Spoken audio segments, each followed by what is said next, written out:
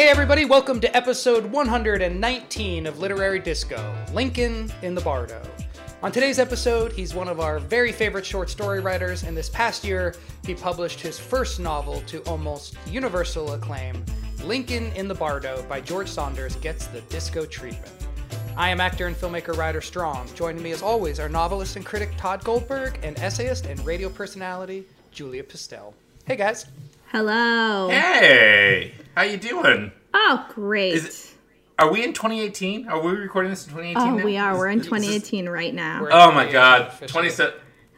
Guys, Wow. 2018 has been amazing so far, This hasn't has it? been such a great year. Oh my God. The things I've seen and done. Us. I feel like by claiming you're in the future right now, just for our listeners. You think this is what's clearly jinxing recording. us? Yeah, I'm I'm in Los Angeles where I'm gonna get nuked by North Korea any minute, and then this recording will just be out there in the world, and you guys going, "It's been so great, 2018's awesome." Look, I feel like you can't put a whammy on something that's already been whammied. So 2017 was like the giant whammy from hell. 2018 can only be the bounce back. Mr. Trump tweets, North Korean leader Kim Jong-un just stated that the nuclear button is on his desk at all times. Will someone from his depleted and food-starved regime please inform him that I too have a nuclear button, but it is a much bigger and more powerful one than his, and my button works. We're living in the future already. Like, everything's better. I've lost 10 pounds. Yeah. Feeling pretty slim. Gonna start that. Just new dedication to fitness has been great these last 2 weeks. 3, 4, 5 weeks now that we're in 2018. Just running. It's a lot of running in 2018. Julia's baby can talk. Yeah. She's huge. She's in graduate school. Oh, Jesus. Ryder, incidentally, just got hired to star in a Hallmark movie with Chris. In January, they start up the Hallmark holiday movies in January, so they're done. Hey, man, the Hallmark machine it churns them out, man. Boom, boom, boom. So right, everything that we talked about in 2017 has come true in 2018. All right, let's talk about George Saunders, guys. Yes. Yay. So Let's do that. I'm sure we've mentioned him on the show before because, as far as I know, he's one of all three of our favorite authors. Is that fair to Yes, say? absolutely. Correct. Yeah, he's one of Yes. those legendary guys who's managed to carve out his own unique style. It's speculative fiction, sometimes science fiction-y, sometimes magical, always just strange and well-written and funny and poignant. But this is the first time taking on a novel, and I didn't really know what to expect, and whatever my expectations were, it went beyond it. So this is a book. It's, Lincoln in the Bardo is based on a historical fact. I guess during the Civil War, Abraham Lincoln's son died, his son Willie, most likely of typhoid fever. And apparently it is true that the president visited his body a couple times on the night that he was interred.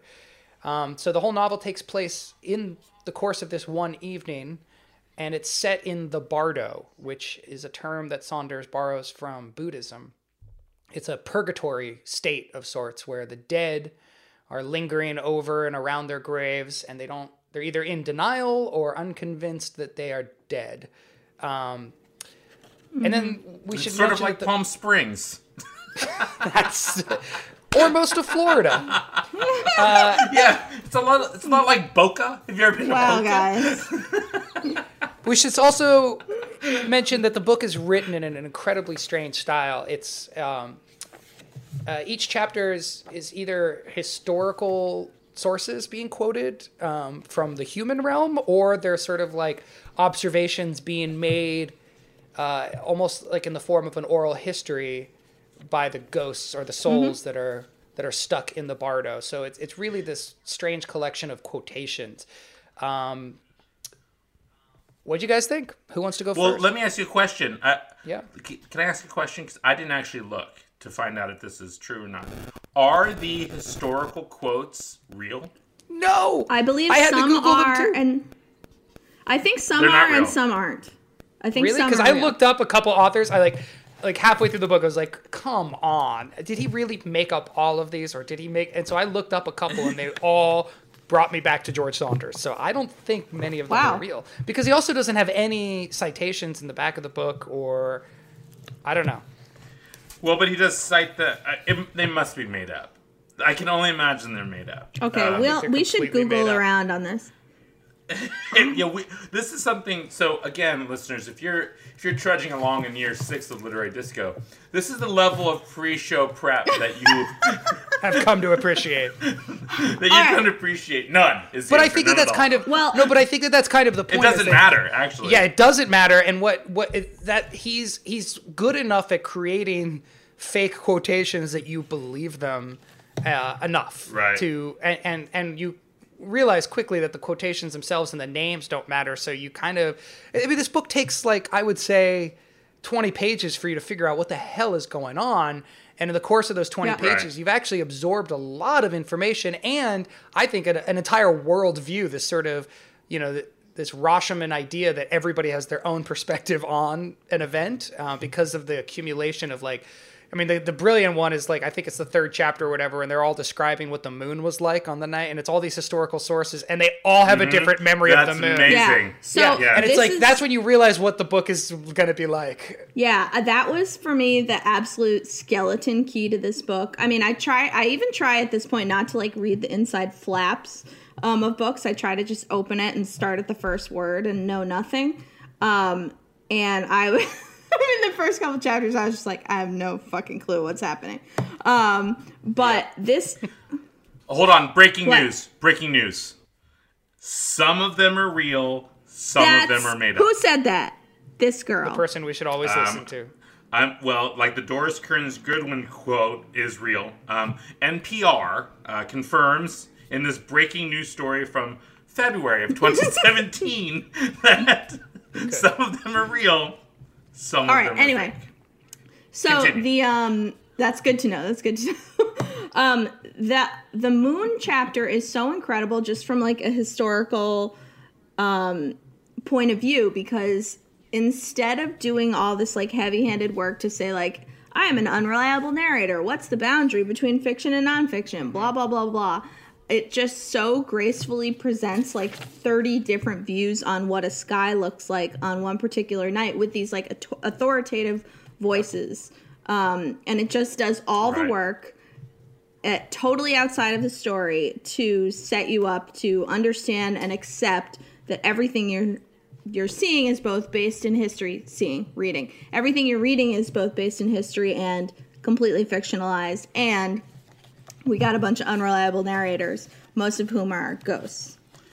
So, And there's another part that does a similar thing. It's much further on in the book. It's page, if you're reading at home, page 242, where they're talking about whether or not Lincoln listened to his doctor as it related to Willie's actual condition on the night that Willie died. And on the night that Willie died, they were having a grand party. And it says, the doctor assured Lincoln that Willie would recover. That's one citation. The next citation, Lincoln heeded the doctor's advice. Third citation, Lincoln failed to overrule the doctor. Fourth citation, electing not to err on the side of caution, the president advised that the party proceed. And then the fifth, the party went ahead with the president's blessing, the little boy suffering horribly upstairs.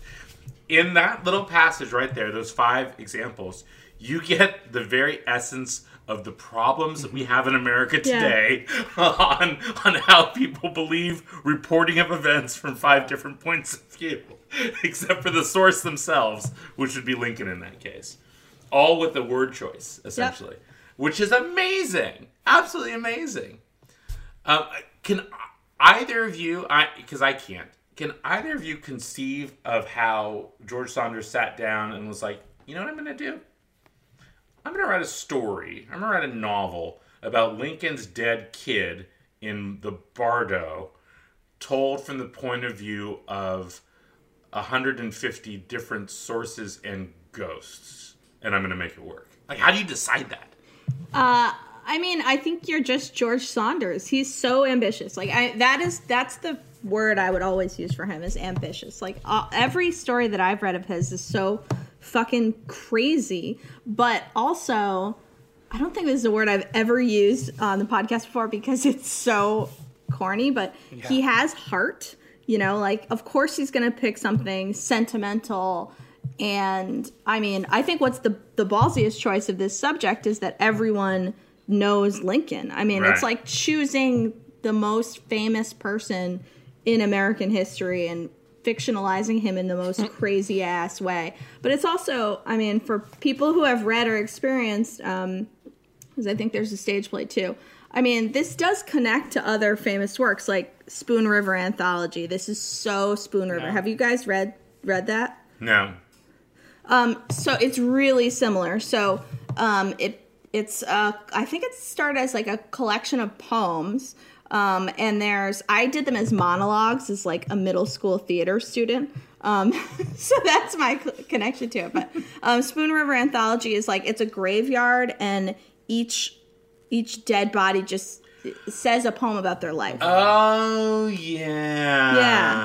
Yeah. I have some vague 7th grade memory of this. Yeah. And it's also not unlike Our Town or...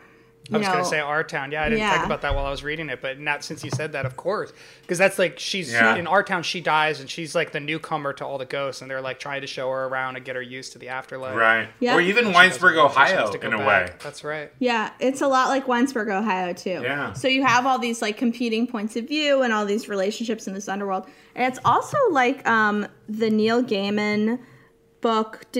I think just I read this. We didn't read it for this, but Neil Gaiman wrote... book. Yeah, the Graveyard Book, which is the Jungle Book that takes place in a graveyard, very similar. So this definitely has its roots in other things, and I think George Saunders is very aware of that. I mean, it all feels very deliberate. But I think, Todd, to answer your question, if you're such a well-known and popular writer and you're finally going to write your first novel, you just got to go for it. Yeah. You can't pick a soft, easy, easy thing. You have to go. Plus, all the way. he's already gotten a MacArthur Genius Grant, so he wasn't worried about money for a couple of years. He could sort of kick back. Well, I think he's probably doing fine regardless. But yeah.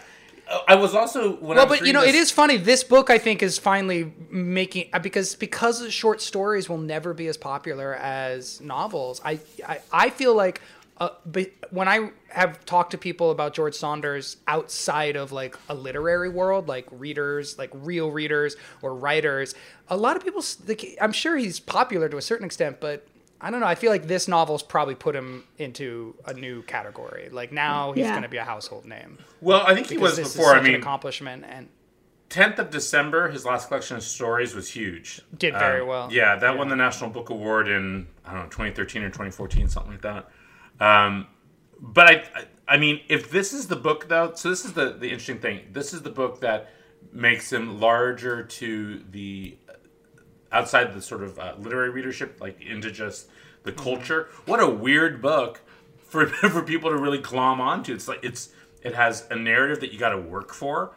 It's got it's body, it's sexy, it's dark, it's violent, it's weird, and there are 3 points at which someone I know in this house got teary-eyed. I'm not going to say it was me because I am, as you know, made of steel. But it's it's a challenging book. It's only 300 pages long, and I bet it's 50,000 words. It's really short.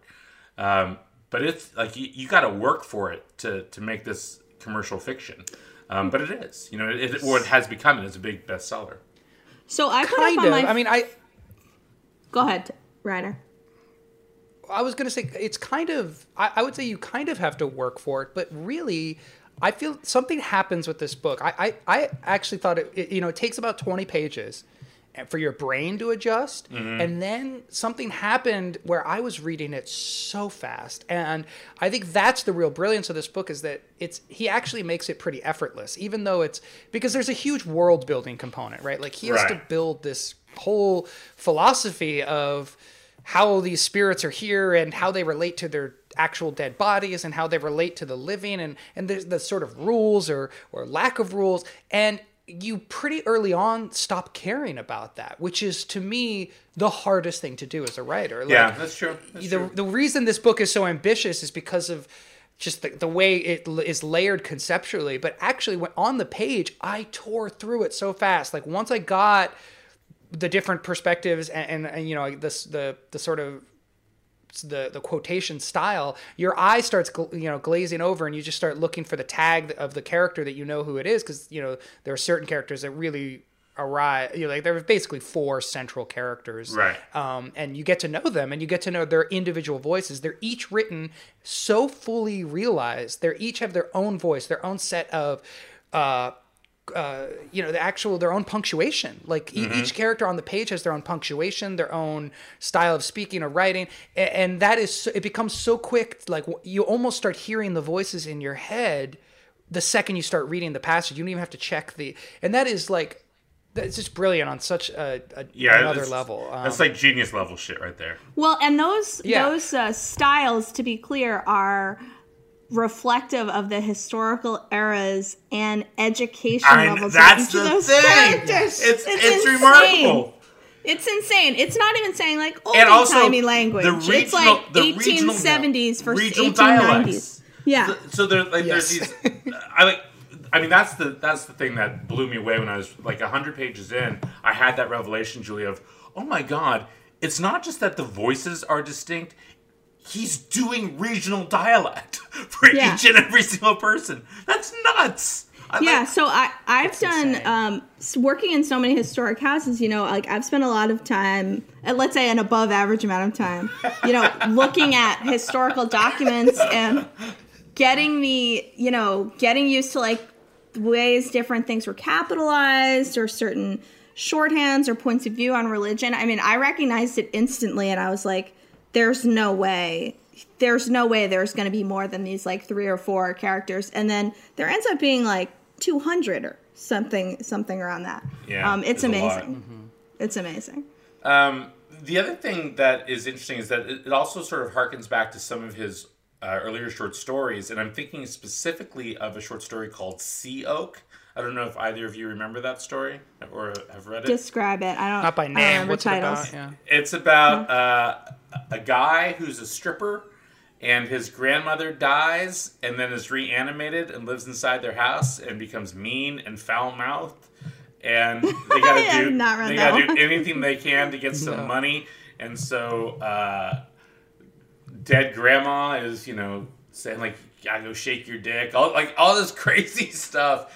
And it ends up being, a heartbreaking, loving story about, what happens to a thing that dies, that changes in your mind. And in fact, I think it's actually, I'm going to look this up while we discuss. I think they actually just optioned it for a movie recently. Sea Oak, the short story? Yeah, the short story Sea Oak. It's a really weird short story, but it's, dead things come back in that short story.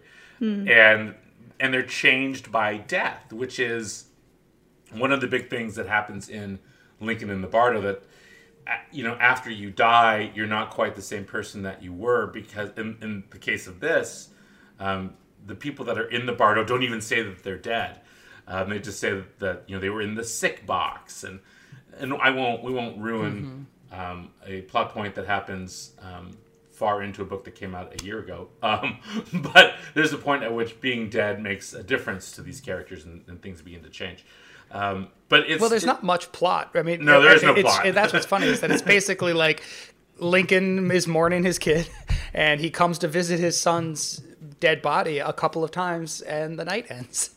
But the shift is in all these ghost characters' perspectives, and whether that can or does not lead them to another phase of the afterlife.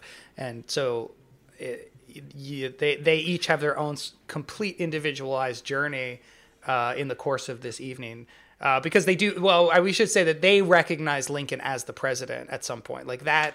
And that was a surprising turn for me when I was like, oh, he's gonna go there, like he's gonna create this crazy world, where there's these dead characters interacting with a human character. And then they're also going to be able to possess him at a certain point for a little while and know who he is and know some things about the living world. It's like all the things that you you would be told not to do if you were like making a ghost movie or making, it's like you have to have clear rules and you can't break them. You can't keep evolving them or changing them. But you don't care after a certain point. You just want to enjoy. You just get so invested emotionally in each one of these, dozen characters that you don't care what the rules are. You just want to experience their transitions through those rules, if that makes sense. Breaking news. Sea-Oak is already airing on Amazon. The pilot has already aired. Glenn Close is Aunt Bernie, a meek working class woman who dies tragically in a home invasion, and she comes back from the dead. Cool. Jane Close. There you go. So it's already received 1,700 reviews on Amazon. Wow. So we are 2018. Really up on the culture. Woo! 2018. We're behind. Sorry about that. I think we should talk about the emotional aspect of this book, which Todd already referred to, but another incredibly bold move is just how raw this experience is of Lincoln thinking about basically like the presumption of George Saunders to like imagine how Lincoln felt about his son dying. I found it so emotional. Yeah. I mean, I obviously just had a child, so I was thinking about it heavily, but I mean, it is so emotional and it goes there right away. I mean, like first 20, 30 pages, it is already there, and then it just continues to revisit it. And there's just some beautiful writing at one point from Lincoln's point of view. Let's see. Yeah. Okay. So this is just so beautiful. I have to read it. Okay. So he's thinking about his son and like trying to get himself to accept that he's dead. I was in error when I saw him as fixed and stable and thought I would have him forever. Yes, this part. He was never fixed, never stable, but always just a passing temporary energy burst. I had reason to know this. Had he not looked this way at birth, that way at 4, another way at 7, been made entirely anew at 9, he had never stayed the same, even instant to instant. He came out of nothingness, took form, was loved, and was always bound to return to nothingness. Only I did not think it would be so soon, or that he would precede us. 2 passing temporariness developed feelings for one another. 2 puffs of smoke became mutually fond. I mistook him for a solidity, and now must pay. Cried my eyes out. Jesus. Cried my eyes out right there, and almost just did it again. Yeah. Oh, Yep. so good. So good. And it comes... The thing about Saunders is that he'll drop that in, and then a page later, you're laughing at something. Mm-hmm. There's another part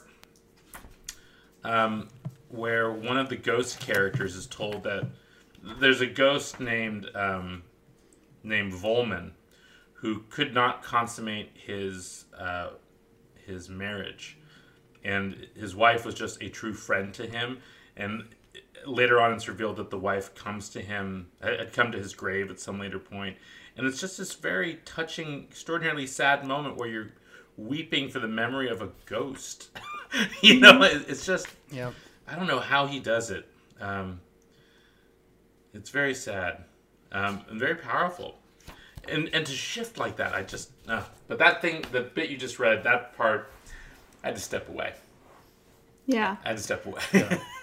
Well, and I mean, I think the humor, we don't read a lot of funny books on this podcast because humor is so hard. It's so impossible to be truly funny, I think. And it's such like a crazy balance. I think the fact that the book is so funny is what allows it to be so direct in its sadness as well. Yes. If it went back to a more neutral zone after being so sad, it would feel manipulative or heavy-handed, but this just feels like extreme emotion on every level. Mm-hmm.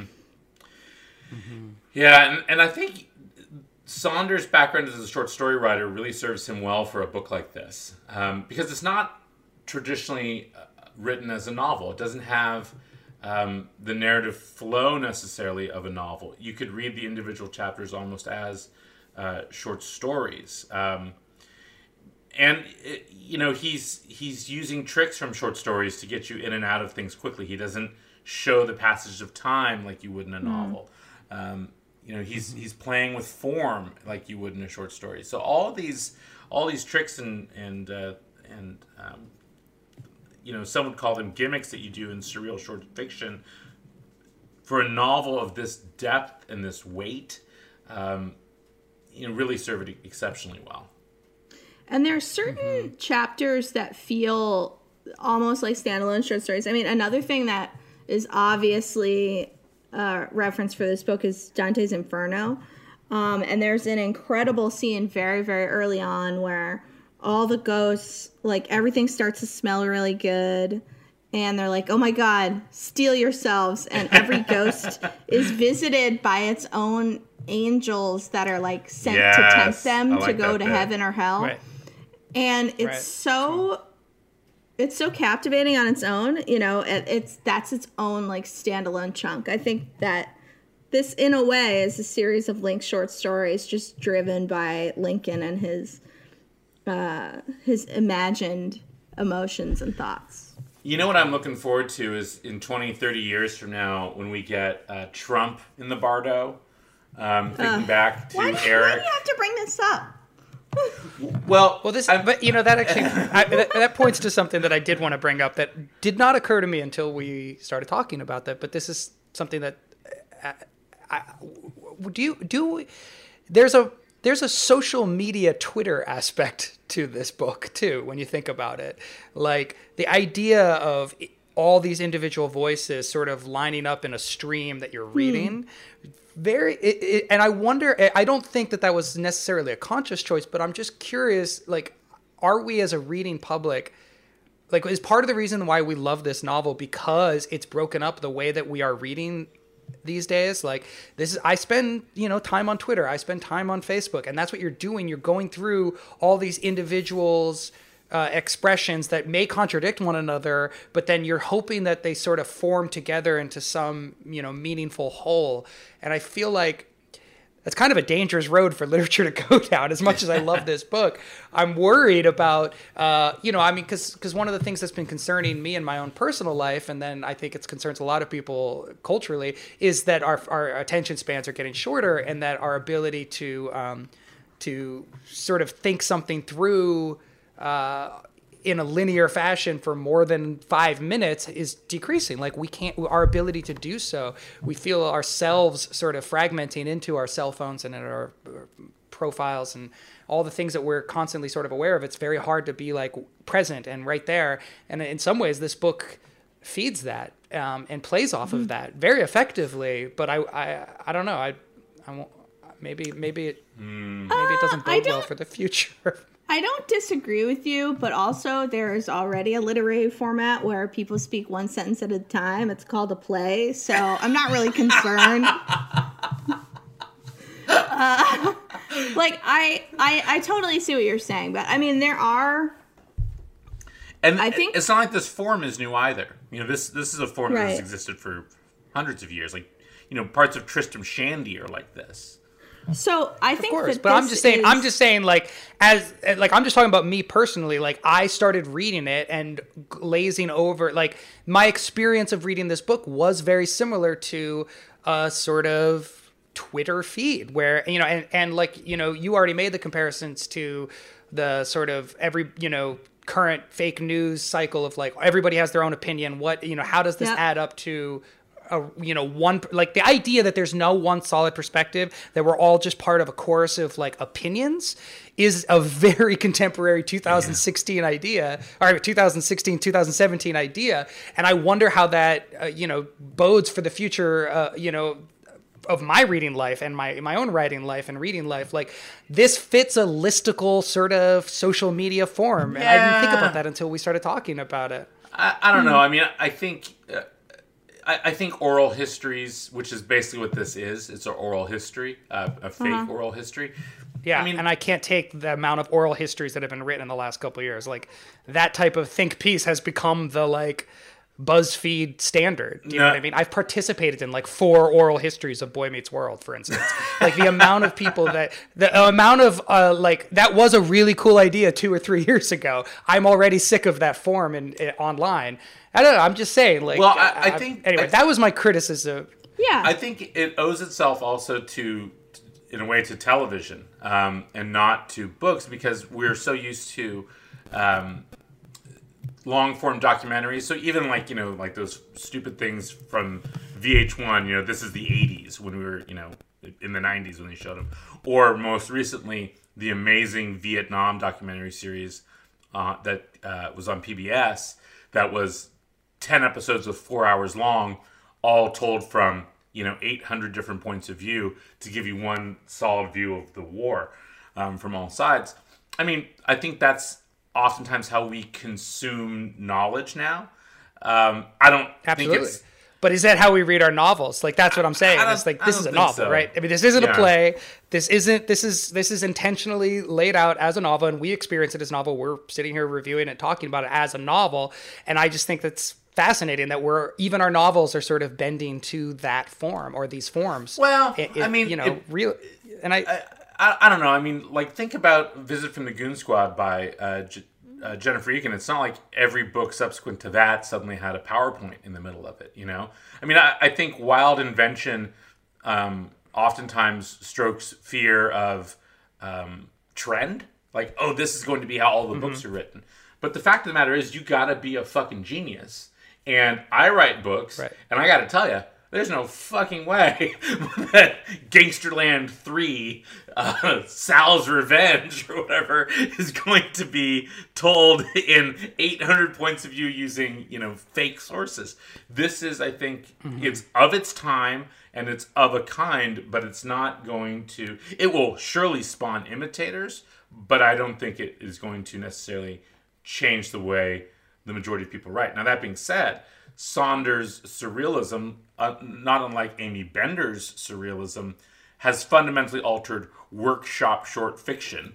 Because I can always tell when a young writer is reading George Saunders or Amy Bender, and they decide, I'm going to set everything in my story on the head of a pin, and a fish is going to talk, and that fish is going to be from the past. You're like, for fuck's sake, can't there just be someone named Scott in this story? But I think it's a good fear that you have, writer, but I don't think it's actually... I don't think it's going to bear fruit. I think Twitter is a thing, but it's not replacing this other thing. Yeah. And if someone's going to stick their flag on this plot of land, like, let it be George Saunders, what Right. That reminds me of is David Foster Wallace and his, anxiety-based, sentences upon sentences with footnotes. I agree with Todd. Let a genius handle it, and now no one else can do it. Yeah. It's funny. The one critic. I will only add that the one one person I've talked to that did not like this book, and this was just a couple nights ago because I've been talking about this book a lot lately. And the one person who did not like this book, she said to me, I felt like I had to keep reading through sentiments that I already had understood. So it already felt too long for her. In that the actual literariness, the enjoyment of reading the sentiments was secondary to continuing to get to the next ghost or the next point of view, which that makes sense. I don't know. It does makes feel sense. like I feel my attention span shrinking and my ability to commit to a book. And part of the reason why I loved this book is that I read it really fast. Once I got past the form, or once I got into the form, it really worked on my brain in a way that I think has been trained for, and that's, I really am not saying in the sort of doomsday, oh, this is where all literature is going. I'm just pointing out that it hadn't occurred to me until we started talking about it, that it actually feels like a feed in the same way that, and it's just my reading habits that I'm commenting on more than anything. And that he wrote into that perfectly, and that's such of the moment. But I think it'll obviously last longer than that. And the other thing I wanted to bring up, the reason why I think it will last longer than that is because this book has the thing that I kept thinking about is Walt Whitman, because this book has the almost an identical project in mind as Song of Myself, Walt Whitman's famous poem. It's like I mean, obviously there's some Whitman comparisons because of the time period and because of the Lincoln worship, but for me, it was really in the this book's democratic heart, the way that these characters are. They're all unique and they're all uniquely themselves, but then they also are yearning to be a collective, this human collective, a racial collective, a gender collective, a national collective. There's a period in like I feel like the real climax of the book is the series of ghosts jump into Lincoln. They all possess him at the same time, and they all sort of talk about that experience. And you're not really sure where that's going to lead, and it's actually never quite clear. But they all grow from this experience of sharing a human body. All these dead American souls, hundreds of them sharing this presidential alive body.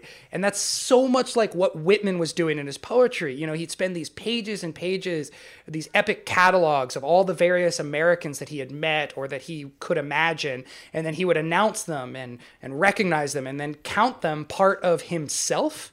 Like they would become the Americans that represent who he is becoming and who he is. So it's like at once he would be identifying their differences from him, their private and individual lives, but then include them in himself through the act of writing the poem. And it's like such an American worldview, this, that we're all different and that we all deserve recognition for those differences. And yet that there's this common project that can bring us together, this like project of self-realization and self-governance. It's like in order to achieve your own peace, to, move on from the bardo or recognize yourself, you have to look outwards and learn to accept all these other selves that are also involved in the same project of their own self-realization. And like, until you can do that, until you can have empathy and until you can actually like be in their lives and care for another person, you're never going to be able to realize any of your own, self-actualization or spiritual ascension as in this book. And that just was like, today so we are all and, like, Lincoln. Yeah. Yeah, basically, and I feel like there's so many ways you could take that. Like, I mean, I'm sort of taking on this philosophical poetry level with Whitman, but like you could also take that very politically, that Lincoln sort of represented this unifying force historically because of his ability to be a vessel for people and to lead them and to be strong on certain things. And like the way he resists his son in some moments, like, that passage that you were reading, Julia, I think it's that same passage. That's almost a dialogue between the dead son and him, and like trying to convince him to keep caring about his dead son because it'll, it's better for the ghosts, and for him to like insist on like, nope, I have to be here for the living people. It's like, that's a leadership presidential thing to do, to let go of your own personal emotions, your own son. And that ain't happening anytime soon, by the way. You don't think of, yeah. Yeah. I'm gonna go there, but yeah. I mean, we're living in it. If you want to talk about someone who can't release their own personal emotions and do something for the greater good, we're living in it at this moment. We are in the Bardo. Magnolia.